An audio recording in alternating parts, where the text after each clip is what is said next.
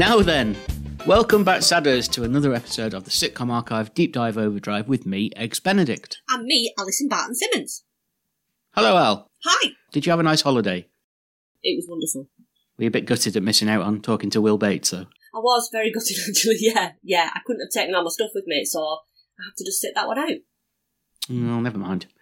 We might have another former cast member talking to us in a week or so. Yeah. So maybe I'll take the back seat on that one. I'll try not to go on holiday by mistake. Yeah, I don't know if I might be away. It might be for the best. Yeah, so we won't drop any. We won't drop any hints, but all the men are practically dead apart from the one we spoke to. So it's obviously going to be one of the women who was in Dear John. So work it out. But we're now midway through the second series of Dear John, and this week's episode was broadcast on the 5th of October, 1987, and it was Series 2, Episode 5, and it was entitled Torquay. Yeah, I got slightly excited at the prospect of it being on location. On location in Torquay, yeah. But it just leads you up a false garden path, really, doesn't it? It's a misnomer of a title because nothing happens in Torquay at all in it, does it? It's just briefly hinted at. Yeah. It should have just been called The Boozer as Usual. So if you want to watch this episode, it's no longer being shown on Forces TV, unless I'm mistaken, because I'm not in the UK and I don't keep up on these things. So maybe it is, but it's not on Dailymotion either. So if you join our Facebook group, which you'll find by searching for Sado Podcast on Facebook, then we post it in there and you'll be able to watch it in there if you want to watch the episode before you listen to us talk about the episode. And if that's the case, go away and come back and we'll wait for you. Yeah. How many people watch this one, Al? Do you know? I think I wrote it down somewhere. I don't know. I've not been able to find these. I know you have. 12.5 million people watched it. So that's not bad, is it? That's still good figures. Sounds a lot to me. That's still good figures. Yeah, pretty good. Even for the 80s.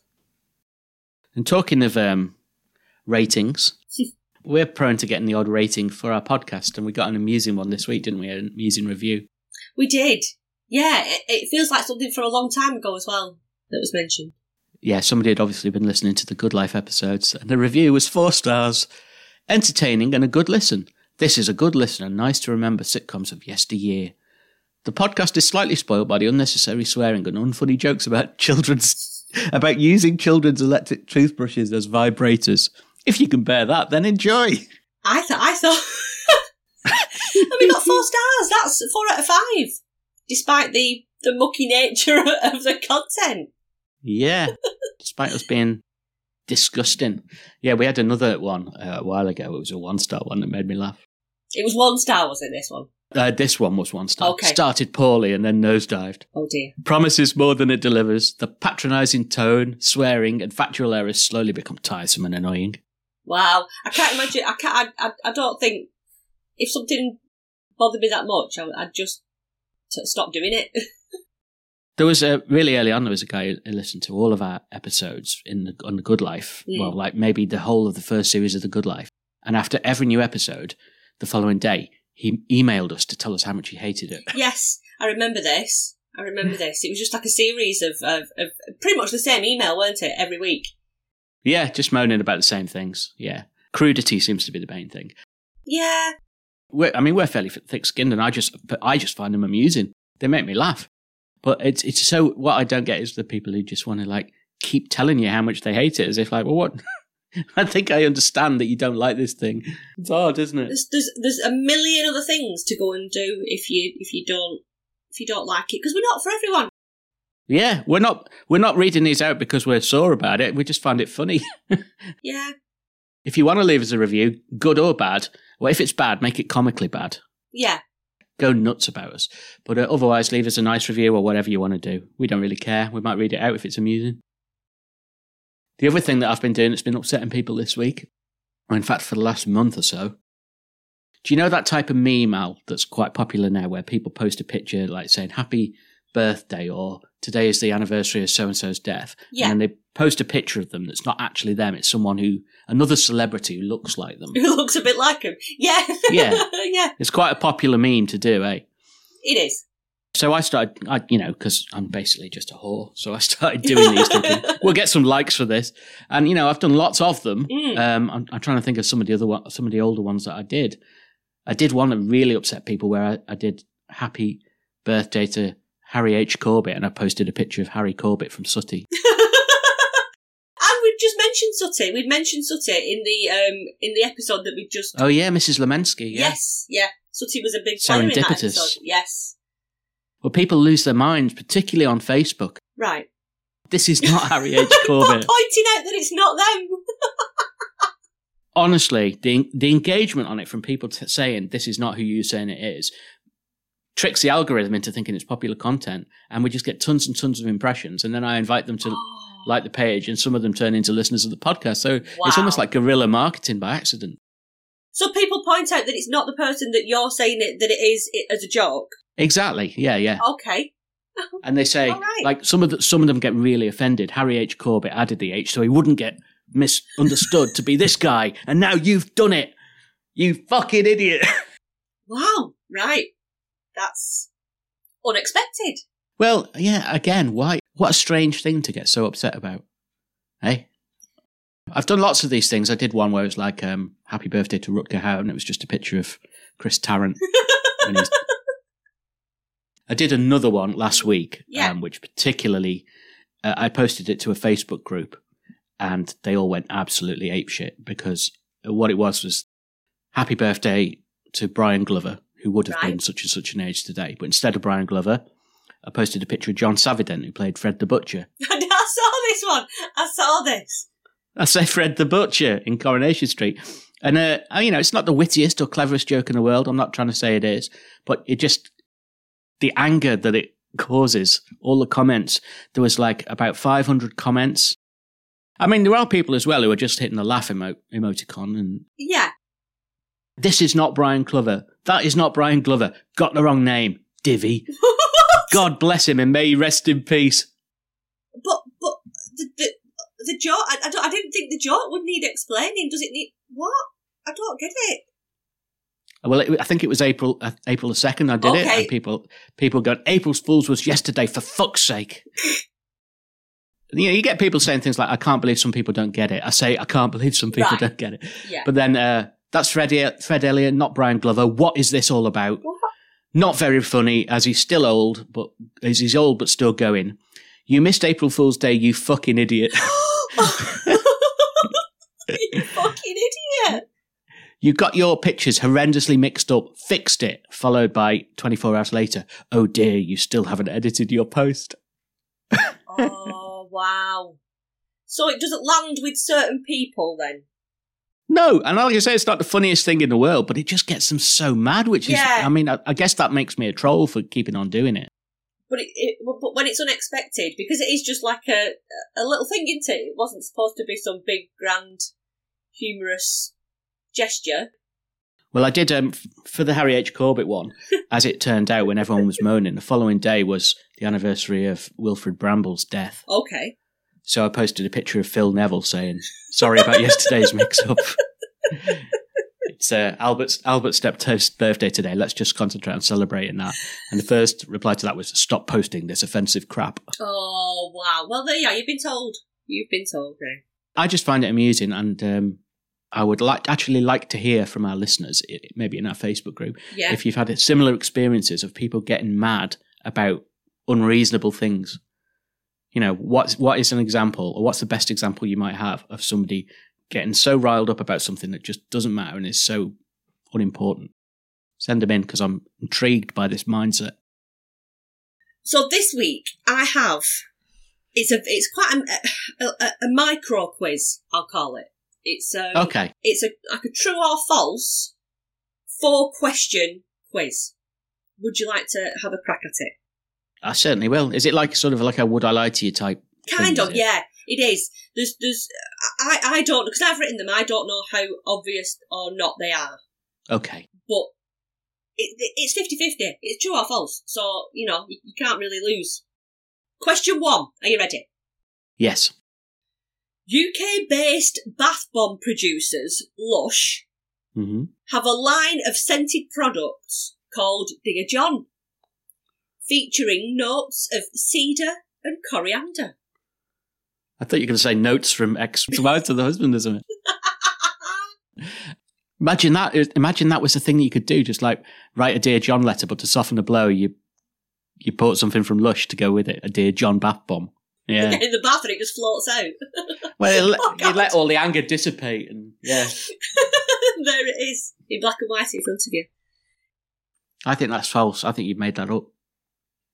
I've not made that up. There really is a line of products. I think it's a perfume and a bath bomb or a bubble bar. That's another thing that you can get from Lush. Right. Called Dear John. Ooh. Well, we'll have to see if we can get one and give it away as a Christmas surprise this year. It's just beige. It's just all beige. Well, like John's jacket that he wears. Just beige bubbles, yeah. Oh, well, not a good start. No. Well, you had a crack. When it all melts, there's like a dicky bow in the middle. Okay, number 2. You might get this one. The 2 cast members still alive from the main 5 of Dear John. Yeah. Have both appeared in the BBC daytime drama Doctors. Yes, they both have, yeah. Yes, they have. Belinda Lang played Anne-Marie Cavendish in 2008, and Rachel Bell, who was Louise, is Eve Haskey since 2017. She still pops up every now and again. She was in it, I think, the other week. Yeah. She doesn't discuss sexual problems, though, does she? No, she doesn't. She's a totally different character. She's got Alzheimer's and she went missing the other week.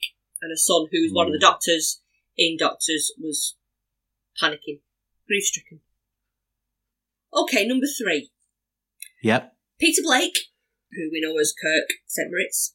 Blakey. Yeah, good old Blake. That's what Will Bates told us. I know you haven't listened to it. Blakey? Yeah. Oh, Blakey is what they called him. Yeah. That's so cute. Oh, I hate you, brother.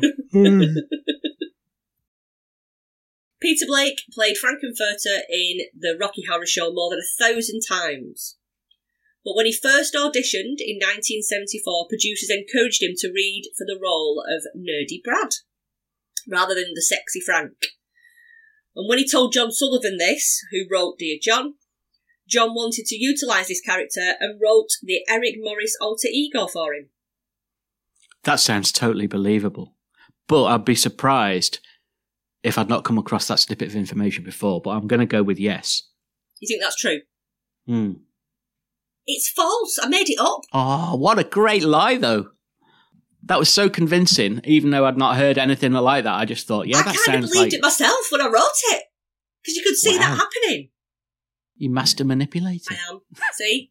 Secrets. Damn it. I wish it was true, because it would be a great story, wouldn't it? It would, wouldn't it? And you can sort of see that kind of character would come out of him reading for Brad in the Rocky Horror Show. If we said that enough times on social media, it would become law. It would, wouldn't it? Let's push it. Bloody arc at you, Joseph Goebbels. Lie until they believe it. Let's push that. No, someone will tell you. Someone will come on and go, I think you're wrong. I think you're wrong, Ben. You fucker. You fucking idiot.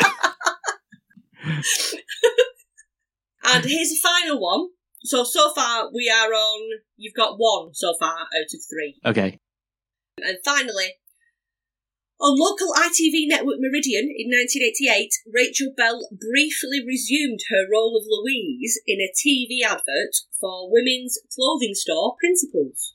God, I really want this to be true as well. So much. So much. See, I could say, I would have heard of this, and say false in the opposite way. Because local TV networks, you don't see it, do you? You don't see it up in the Northwest. Okay. All right then, true. It's false. Made it up. You made it up? Yeah. You little tinker. You little tinker. You've got me believing these because I want to believe. And yeah, that's what's happening. Yeah. In my head, I could see that. I could see it happening. You know, like when you see old adverts from like really local news areas. Yeah. I could see her popping up in a Louise wardrobe for Principles. Do you know, if you told me now that Peter Denyer was advertising motorcycle combination wear, I would believe it straight away, yeah. I'm quite pleased with my Frankenfurter / Brad one. Yeah, I don't know where they came from. You're a dangerous, manipulative liar. That's I am what you are. Fucking liar. Don't swear, you'll lose listeners. Yeah. I know, sorry. Sorry. I had to bleep out the C word the other week because I in our first 2 episodes ever, I said it quite blasé, didn't I? And I've got out the habit now, thankfully. Yeah. Probably for the best. It's I think it is a particularly irksome word. Yeah, it is, yeah. Let's get stuck into this episode, which was, as we said, Series 2, Episode 5, Torquay. Dear John,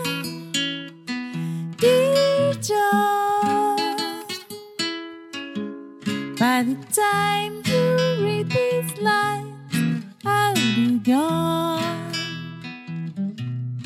Life goes on, right or wrong. Now it's all been said and done, dear John. Seems we've sung love's last song, dear John.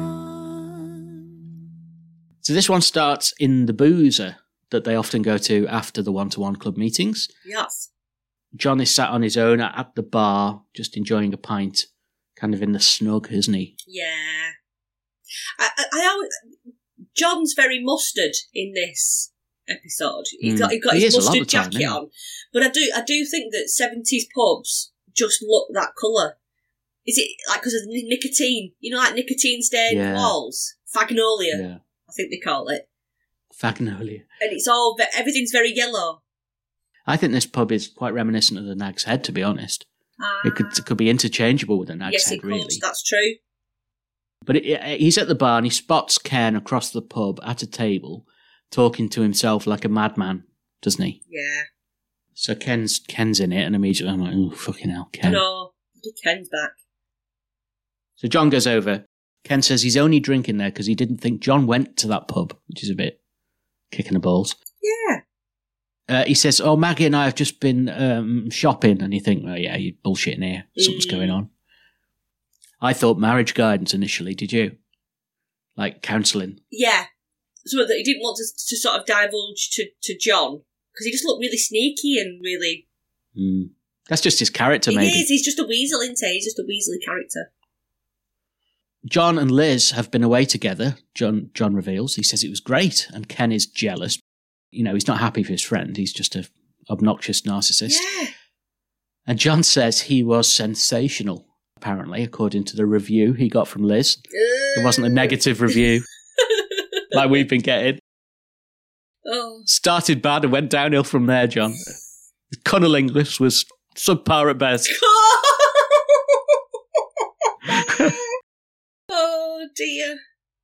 But apparently what happened, though, was Liz met someone else at the hotel in Torquay halfway through their break. See, it can't have been that sensational then, could it? If that's what happens halfway through your holiday. Oh, dear, yeah. Poor John. And now she has to consider who she wants to be with. But, yeah, taking a fella away and pulling while you're there, that's just not cricket, is it? No. And then John's still waiting, isn't he? He's just hanging on for her to say, yeah, go on then. Yeah. Oh, no. He's trying to be blasé about, he doesn't really care, but he gives up straight away and he says it's eating away at him and he's fallen in love with her. Oh. And Ken, of course, is totally disinterested, just in his own little world, worried about his own little problems. And he sort of reveals that he's going under the knife. Yeah. And doesn't really say what, but John's sort of going, I didn't realise, you know. And Maggie shows up and she's a bit more chipper than last week, isn't she? She is. She's not swearing or shouting at the kids. Thankfully. And when Ken gets up to get her a gin and orange from the bar, as well as presumably a lemon squash and scotch and water for him and John, Maggie tells John that Ken's actually having a vasectomy. No wonder she looks happy. Yeah, she's enjoying it, isn't she? Because when Ken's getting quite graphic about the procedure, he's going on about like a massive syringe and Novocaine and a hypodermic the size of scaffolding pole injected into him. And she's smiling. She's enjoying it. She is. I think. But given he's a love rat, I mean, you can't love rat. What am I, like a blue journalist for The Sun? All right, Dirty Den. Love rat Mark Owen in Three in a Bed Shame. Don't know where that came from. Love rat. I don't think I've heard love rat for years. I don't think anyone's ever said it out loud until right now. It's always just in print. Well, I think, no, it's a good description. He is very much a love rat. I love rat. Ken is only getting this mastectomy. That's not right. Ken is only getting... Vasectomy. Vasectomy. Ken's only getting it done for Maggie as she has to come off the pill. Yeah. Which allows Sue Holderness to deliver some quite good monologue about previous contraception that she had years ago. She was on the coil and she stood near enough to the radio it would pick up the American Forces Network. That really did tickle me, that. And she also talks about the Dutch cap and various other contraception. Yeah.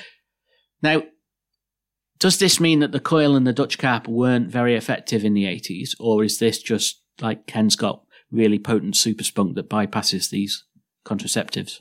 I think, because she talks about like hormones, doesn't she? She talks about the hormones playing havoc with her, and yeah, I think I know loads of people that have got pregnant while on the coil. Right. I say loads, maybe 2 or 3 that have got pregnant on a contraception where you think, well, that's it, it's sorted, safe, yeah. It's done, and have ended up getting pregnant. Yeah. So maybe she's just worn them all out. She's tried everything, and obviously nothing works. Is the coil like not even in use? No, it is in use, isn't it? It is in use, it is. Yeah. Yeah, it's just different now. I used to always imagine it like a bit of barbed wire. I think it was a Jasper Carrot routine. It's not the greatest, and I know there's a lot of stuff at the moment. This isn't to do with the podcast, sorry. That's around the use of the coil and women having to have it inserted and put in without any kind of anaesthetic, and it's quite barbaric how they do it, and yeah, women are just expected to just crack on with it. Just crack on with it. So, isn't it called a merino or something these days? Yeah, that's like the type of coil that they use. Is that because he sponsors them or something? I think it is, yes. The special one. He does it for you. He comes round and sorts it for you. So, I understand what she's saying with regards to, I've done all this, I have tried everything, and now it's his turn to do what he needs to do in order to make it so we don't have baby number 6. Oh, bloody hell, can you imagine? Oh, dear. You remember Colin Barnes, our old art teacher? Well, he had it down, there were no after effects. Colin who? Colin Barnes, you remember? Bandy Barnes. So 5 kids, she's had enough, and and Ken's not happy and he just doesn't want to have it done. But I think at this point we fade out to the 1-to-1 club, don't we? Yes. And Louise is now quizzing John in front of the rest of the group. Oh, I bet she loved that. Yeah, of course she did. Of course she did. Which now consists of Louise, John, Ralph, Sylvia and Kirk, because Kate's gone travelling, remember? Yes. And Mrs. Arnott is presumably still up in Sheffield. We just didn't hear anything about her anymore. No. John says that the competition for Liz is actually a friend of Liz's dead husband. Is that right? Her ex-husband who's dead? Yes, Philip is a friend of Lizzie's late husband, yes. John thinks that she's attracted to his wealth. So despite the rave reviews that John got for his sexual prowess and the ability to super satisfy Liz with his own super spunk, it's Philip's, because he's got a Merc and a place in Spain, is it, or something? Yeah, I think it is. Apartment in Nice. Ah, right.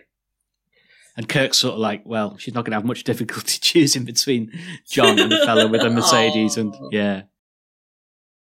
And then Ralph pops up saying, "You're like me in a lot of ways, John." You're like me in many ways, John. I'm not, am I? I like that because Louise is mouthing no. Oh.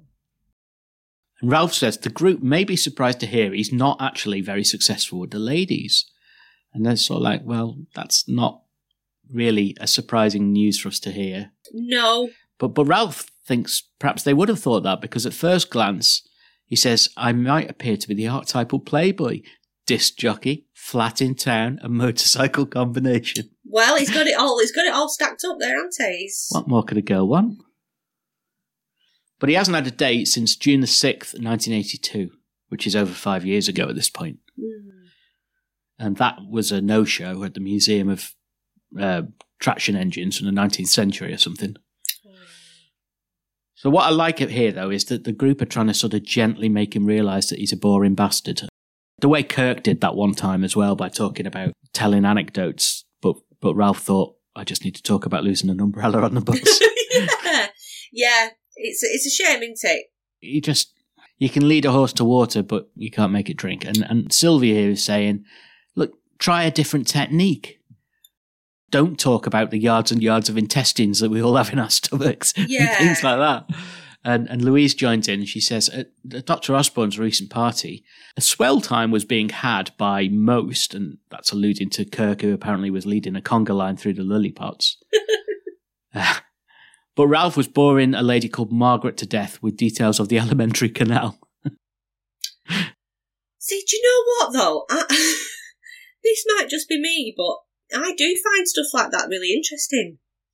I don't like bullshit. I don't like people... Small talk, yeah. I don't like small talk. I don't like just passing the time of day with nonsense. I'd be really interested... If he struck up a conversation with me about the digestive system after having just read a book on it, I'd find it quite interesting. I reject that premise entirely because what you have to remember is that some people can make the most interesting topics seem boring.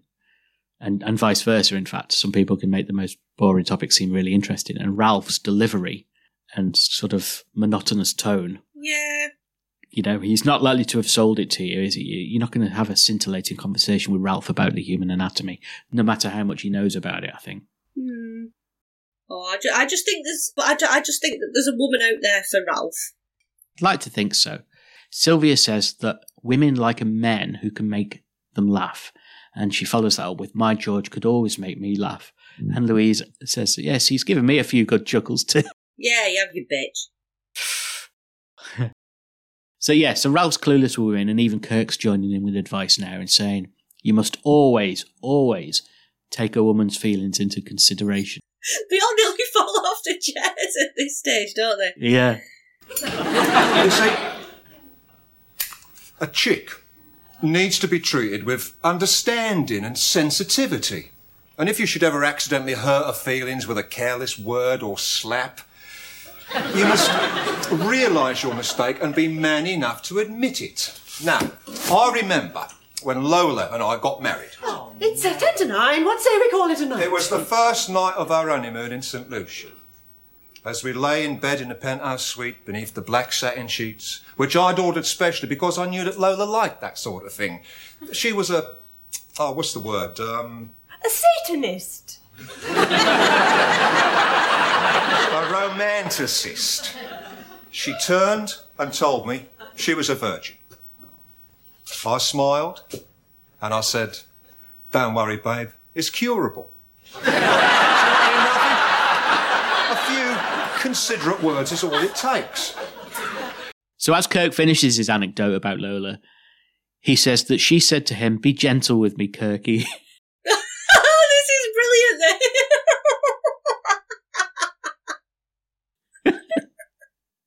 And Ralph just leads into John and says, be gentle with me, what? It was his face as well. It was so innocent. There was no edge to that whatsoever. He was just totally thinking that he was missing something that Kirk had said. As I embraced her, she whispered to me, be gentle with me, Kirky. Be gentle with me, what?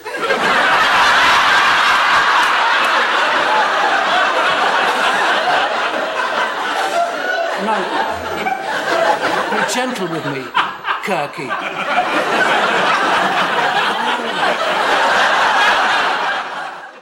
That was a great line. And Louise seems somewhat traumatised by Kirk's latest story here. Because I think he says that he made love to Lola 8 times in a night or something, didn't he? And she just stands up and says, that's it. See you next week. Yeah, she just... She's lost all of her cool, didn't she? Yeah, she did. Ends it very abruptly. And then she's begging everyone to go to the pub for a drink and no one's keen. And then there's only Kirk left and she's like, yes, I don't think so. Ciao. But before she goes, Louise says Kate called her from Greece. And apparently she also called John and Ralph too. And they all look over at Kirk, who says, oh, I probably missed her as I was out boogieing. Apparently Kate's met a chap over in Greece and Kirk just looks heartbroken, doesn't he, with this news? Yeah. I find it a bit odd that Kate would have called Louise. Do you? It's not very congruent with the storyline from last week where she didn't discuss even going away with Louise, but there you go. Do you think it was like a pity call? Do you think she knew that she'd upset Louise by not talking to her about it all? Yeah. So I just gave her a quick bell. That fits, yeah. Now, before she departs, Louise gives John a quick pep talk, telling him not to mope about all weekend thinking about Liz. But when we're back at John's flat, John is there, basically, in the corridor, in the hallway, looking at the phone, willing it to ring, isn't he? Yeah. And he's monologuing, of course, because he's the only one in the scene. He's monologuing an anecdote about going away with Wendy, and they were just about to go to bed in the throes of passion when the Ali-Joe Frazier fight came on the box, and he had to watch it. And the punchline of that being, I'll never marry a woman again who likes boxing. Oh. Meaning she made him watch the fight. Yeah. I don't think it would have landed that well if it was being told between characters, but certainly as a monologue to no one in particular. Yeah. Not a great line. No, it wasn't. And then Kirk shows up in the doorway of John's flat. This is the first time we've seen John have visitors other than Ken, isn't it, I think? Yeah. Ken and Liz. He's never had anybody else from the one-to-one club. Oh, no, he had to... Oh, Kate! He had Kate round. Yeah, Kate, yeah. So ignore that completely. He's had loads of visitors. Yeah. It's just a long line of visitors. She's just... This is why we get reviews saying we don't know what we're talking about. They don't know anything. But Kirk's brought a tequila with him, and he announces, as soon as he comes in, he says, this place has got character. It's got the character of a dump. Which is reminiscent of... Bloody hell, Ralphie, what a dreadful kitchen. He's equally critical of John's room when he goes in. He's banging on about how small the room is, like a reverse TARDIS. Yeah. And he cracks open the tequila. John isn't drinking any. He's not keen. He wants to keep a clear head. And Kirk tells John he's a namby-pamby little liberal. And that what he should have done is slugged Philip for chatting up his chick. So, I guess if Will Smith is guilty of toxic masculinity at the Oscars, God knows what you'd classify Kirk as in the 80s. John says that wouldn't have helped as well, which which is true. Yeah. It's true. Violence is never the answer. But I just feel like John didn't do enough. He didn't do enough to keep Philip away. He's literally let him take his girl. And then weirdly, Kirk goes into a paralytic state very, very quickly. Like literally after one shot of tequila. Yeah. He's all over the show, isn't he? Mm. And he's crying to John, saying, Kate doesn't want to know me. Our little tiger can't even be bothered to ring me. Oh. He's worried that she's away being wooed and plied with aphrodisiacs and falling in love with Greek men on fishing boats. And this is where he shares his the Kirk St. Moritz philosophy with John. He says, life is a cabaret, old chum, but love is a bum rap. Oh. And then he just basically starts weeping. So it's quite dark, really. And then he just cuts to later on, and we think he's obviously gotten rid of Kirk. It later turns out he's upstairs being sick, I think, in the communal bathroom. But he's back in his hallway, John, staring at the phone again. Oh, is it the phone again? Willing it to ring, yeah. There's a really awkward scene with the telephone engineer who appears. And John thinks someone's coming to use the phone, so he picks it up and starts pretending to have a conversation. And the guy won't go away and starts fixing the phone while John's pretending to have a phone call. Oh, it's embarrassing. It's very cringe. But then it was quite a good line when he says, I'll phone you back. And Pulls it down. Yeah. Because he's in an elevated position, this BT engineer. He can see a dark-haired lady approaching towards the door from the outside. Who is it? Yeah, we're expecting it to be Liz, but of course when John answers it, it's Louise. She even does that turned away thing at the door, so you could even think, oh, it's her. Oh, it's Liz, she's here. Brilliant. No, it's not. It's Louise. And she's only turned up because she wants an update on the Liz situation. I mean, she's, salacious gossip is all she wants. Yes. But she's quickly distracted by the BT engineer because she's flirting outrageously with this chap just because he's single and got a penis, I think. Yeah. So his name's Alan, I think. She says to Alan that she's a counsellor. Now, I didn't think we knew that at that point. We didn't know that was her actual job, did we? That she was a counsellor of divorcees and estranged relationships. No, I just thought she was the group leader. But that's actually what she does for a living, which is horrendous to think. It is, isn't it? God, that's crossing a lot of lines, I think, isn't it? Well, she then invites Alan, the engineer, into John's flat to drink the remnants of Kirk's tequila that she's just found.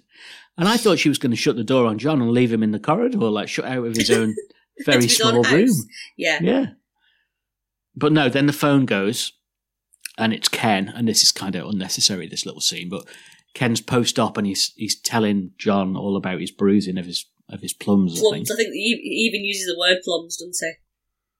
John, quite rightly, hasn't got time for any of his self-pity and shite. He just tells him to bug off and hangs up, which is good on you, John. And then we cut to later that night, I assume, and the phone is actually ringing finally out in the corridor, and John stumbles out, looks like he's just woken up, doesn't he? And he answers the phone, and it's finally Liz. And she's giving him his P45, isn't she? She is. She's dumping him. Yeah. And this is how it ends. John hangs up, goes back inside his very small, miserable room, shuts the door, and we just hear the sound of him banging his head against the wall. And then, theme tune. Seems we've sung love's last song, dear John. I was dead shocked that was the end of the episode. It really didn't end on a note that makes me feel comfortable. Well, given the previous episode, everything was looking up for John, and we were celebrating that, weren't we? This is really a dark ending, and also Kirk getting blind drunk on the tequila, and that's pretty dark too. We've talked about how this isn't actually a depressing sitcom per se, even though in our memories it's sort of because it was about divorcees. Yeah. This episode bucks that trend. I think it really is quite a maudlin episode. Yeah. Can you imagine watching it sort of in the 80s and you wouldn't be satisfied now with that as an ending, I don't think. No, and it's unusual for John Sullivan ending as well. They're usually very cleverly wrapped up. They're like really well crafted endings that leave you quite satisfied. It was an unsatisfactory ending, I think. I think they could have done more with his relationship with Liz. Yeah. I mean, even if it was destined to end, they could have done more with it than her never showing up again, because we just don't see her in this episode. Yeah. But there you go. Did you have anything else to talk about? My only other thing of note was John and Ken boozing at lunchtime during the school day. At the beginning of the episode. I don't think that was unheard of during the 80s with teachers and boozing, especially on a Friday when they'd all just pile in the pub. True.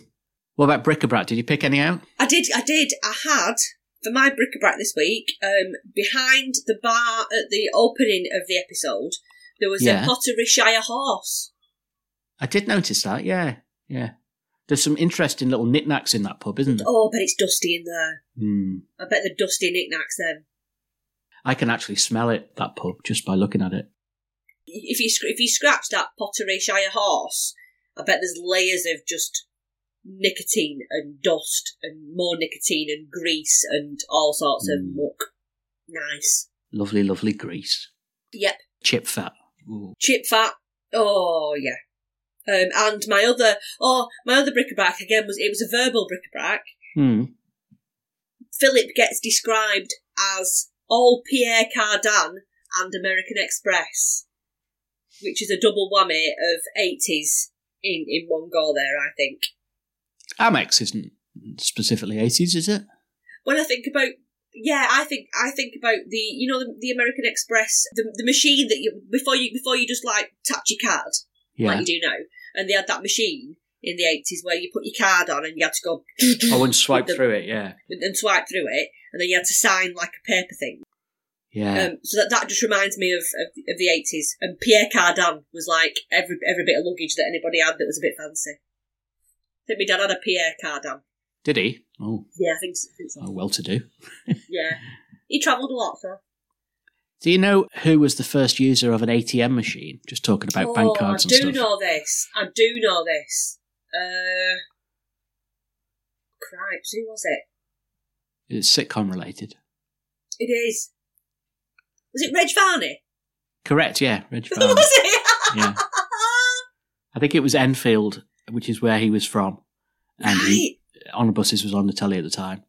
And Barclays Bank invited him to open the first ATM. And there's lots of pictures of him doing his usual sort of cheeky Cockney gurning grin with a bank card, not knowing what to do with it. You must have felt like you were playing the machines and winning. I bet someone on the other side just like posted notes through. I bet it wasn't like automated. I bet it was just someone pushing cash through a hole. That sounds a bit like the moon landings conspiracy, but okay, we'll go with it. I had one piece of bric-a-brac which was technically fashion, but okay. Do you know the lady who came downstairs to use the phone and John directed her out into the street? Yes. She had the most mullety-looking mullet I've ever seen in my life. Oh, she did have a mullet. She did. It was very short around the sides, weren't it? Yeah, it was an awful mullet. It was, yeah. I mean, mullets were bad anyway, but generally they were seen on men in the 80s, I think. Is that fair? Yeah, I think so. But they're making a big comeback. In fact, in Spain, we've just been to Spain, and there was a group of 3. I think they were German lads. Right. Maybe sort of like late teens, early 20s, who all had Das mullet. Yeah. they had moustaches. They looked like they'd stepped out of a time machine from 1983. They sound like Rudy Voller from the West Germany 1990 football Curly mullets, moustaches, sports socks pulled up, sliders on the feet, proper, like authentic. Honestly, if you'd have woke up and you could have thought you were in some kind of 1980s fever dream, that you'd gone back in time. You didn't stumble through Gary Sparrow's alleyway, did you, on your way to the airport? No, I didn't. Good. But it was a definite wow. I didn't realise that it was so prevalent. It was such a modern trend again. Yeah, and these were like trendy kids. They were like totally trendy kids. Well, maybe they just were in their own minds. I don't know. I think they look cool. I think they look cool. Well, on that note, then we might as well have a trip to Fashion Corner, mightn't we, and have a look in more depth. Let's do that. Yeah. Fashion Corner, Fashion Corner. Fashion Corner, Fashion Corner.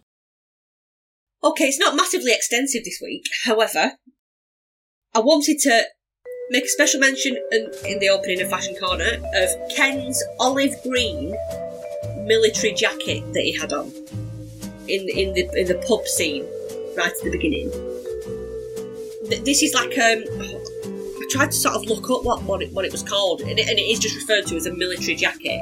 Right. But it kind of made me think of mid-90s The Verve kind of look. Oh yeah. So for I don't know if in the 80s this was like a popular sort of style, but it felt more of a 90s style or a way back in time 60s style. So yeah, I thought he looked quite good in it though, that jacket. Yeah, and it didn't sort of, you know, like some of the fashions stick out like a sore thumb when you look at. I know we say now that all fashion is relevant, isn't it? And there's no real like, oh, that looks out of date or that doesn't look right, because people can wear whatever they choose to now, and they do. But this sort of stuck out as being too modern. It just felt a bit too modern for 1987. Right. Okay. If that makes sense. Louise, in the scene of the one-to-one club, had a pale pastel purple knitted blouse and it had like beading around the neckline and black butterfly and leaf motifs across the body and the arms. Lots of beading. Yeah. I think I've mentioned the beading, but there's a lot of beading going on, and it's one of them tops. It's a definite mum top, I think. Mm-hmm. Yeah, I thought it looked awful, to be honest, for me. But yeah. I don't mean for me in like a Sylvia's husband way. I wasn't going to dress up. Not going to put it on. No. But it had the 3/4 length sleeves as well, with the pushed up Miami Vice style sleevage going on. Of course, very 80s. Sylvia in a mulberry red skirt suit and floral patterned blouse, and I like the fact that Sylvia seems to accessorise whatever she's got on. So she had like a flower clip in the side of her hair in navy, which was quite sweet. Mm. And I think all the other characters, it's all reminiscent. We've seen it all before. Yeah, a little bit. John doesn't change from episode to episode, really, does he? No. He had his. I think we've mentioned it previously. He had his rusty-coloured teacher jacket on at the beginning with the patches on the elbows, and he's got like a Barbara and Tom Good wardrobe, really, hasn't he? It just sort of becomes functional and we don't really see much of a change. Yeah, for the same reason that he's got No. no money, so he can't afford to be buying lots of new and interesting clothes in the same way that Louise, she's probably the Margot of this series, Yes. isn't she? Yeah. Yeah. It gives her some kind of stature, doesn't it? The fact that she has different items of clothing on each week. And talking of Margot and the previous series that we've done, it's coming towards that time now. We've only 2 episodes of Dear John left that we need to pick a successor and something to focus on in Series 4 and Series 5, really. So just get your suggestions in to us on any of our channels, our social media channels, or email them to us at sadopodcast@gmail.com. You can also visit our website, sado.club, and sign up to the newsletter there, do the quizzes, or read our blog posts. Do you know what next week's episode is, Al? It's Once Bitten. We see John in line for a promotion. Oh, this could be quite exciting for John. Yes, I seem to remember there's other teachers in this one. And there's the prospect of meeting a lovely young woman, apparently. So join us for that one next week. While you were doing the fashion thing, I just pulled up the Harry H. Corbett post to see what was written on that. What does it say? Shame it's the wrong Harry Corbett. Oh. He was known as Harry H. Corbett. Get your fucking facts right, mate. That's really abusive, isn't it? This Harry Corbett was famous for Sooty, and like the picture is of Harry Corbett with Sooty. It's like, no shit, Sherlock. You've got the wrong picture. I'm not laughing. Is this supposed to be a joke? So, like I say, send us your examples of people who just get upset about the weirdest things. And other than that, we'll see you next week. I'll see thee before you get in and bloody do it. I'll see thee as well then. Fair enough. Dear John, by the time you read these lines, I'll be gone. Life goes on, right or wrong.